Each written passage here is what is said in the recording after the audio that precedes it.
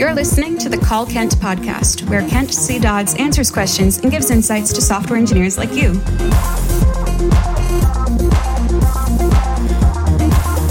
Now, let's hear the call. Hey Kent, it's Jan.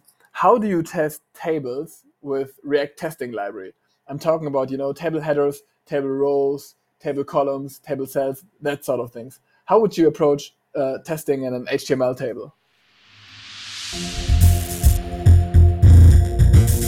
And that was the call. Here's what Kent had to say.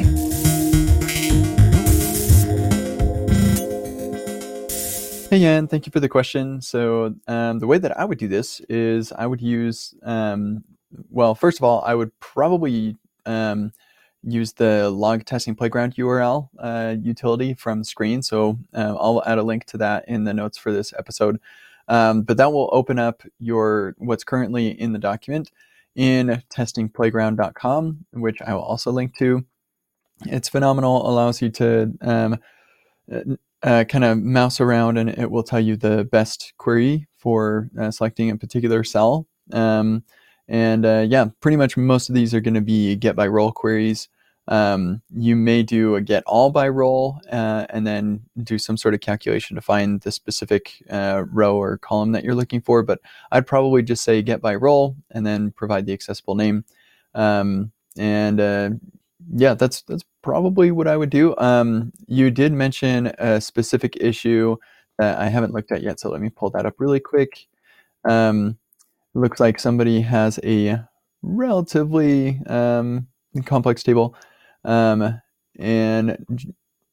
using ARIA tables, so row span and call span, not actually using tables like HTML tables.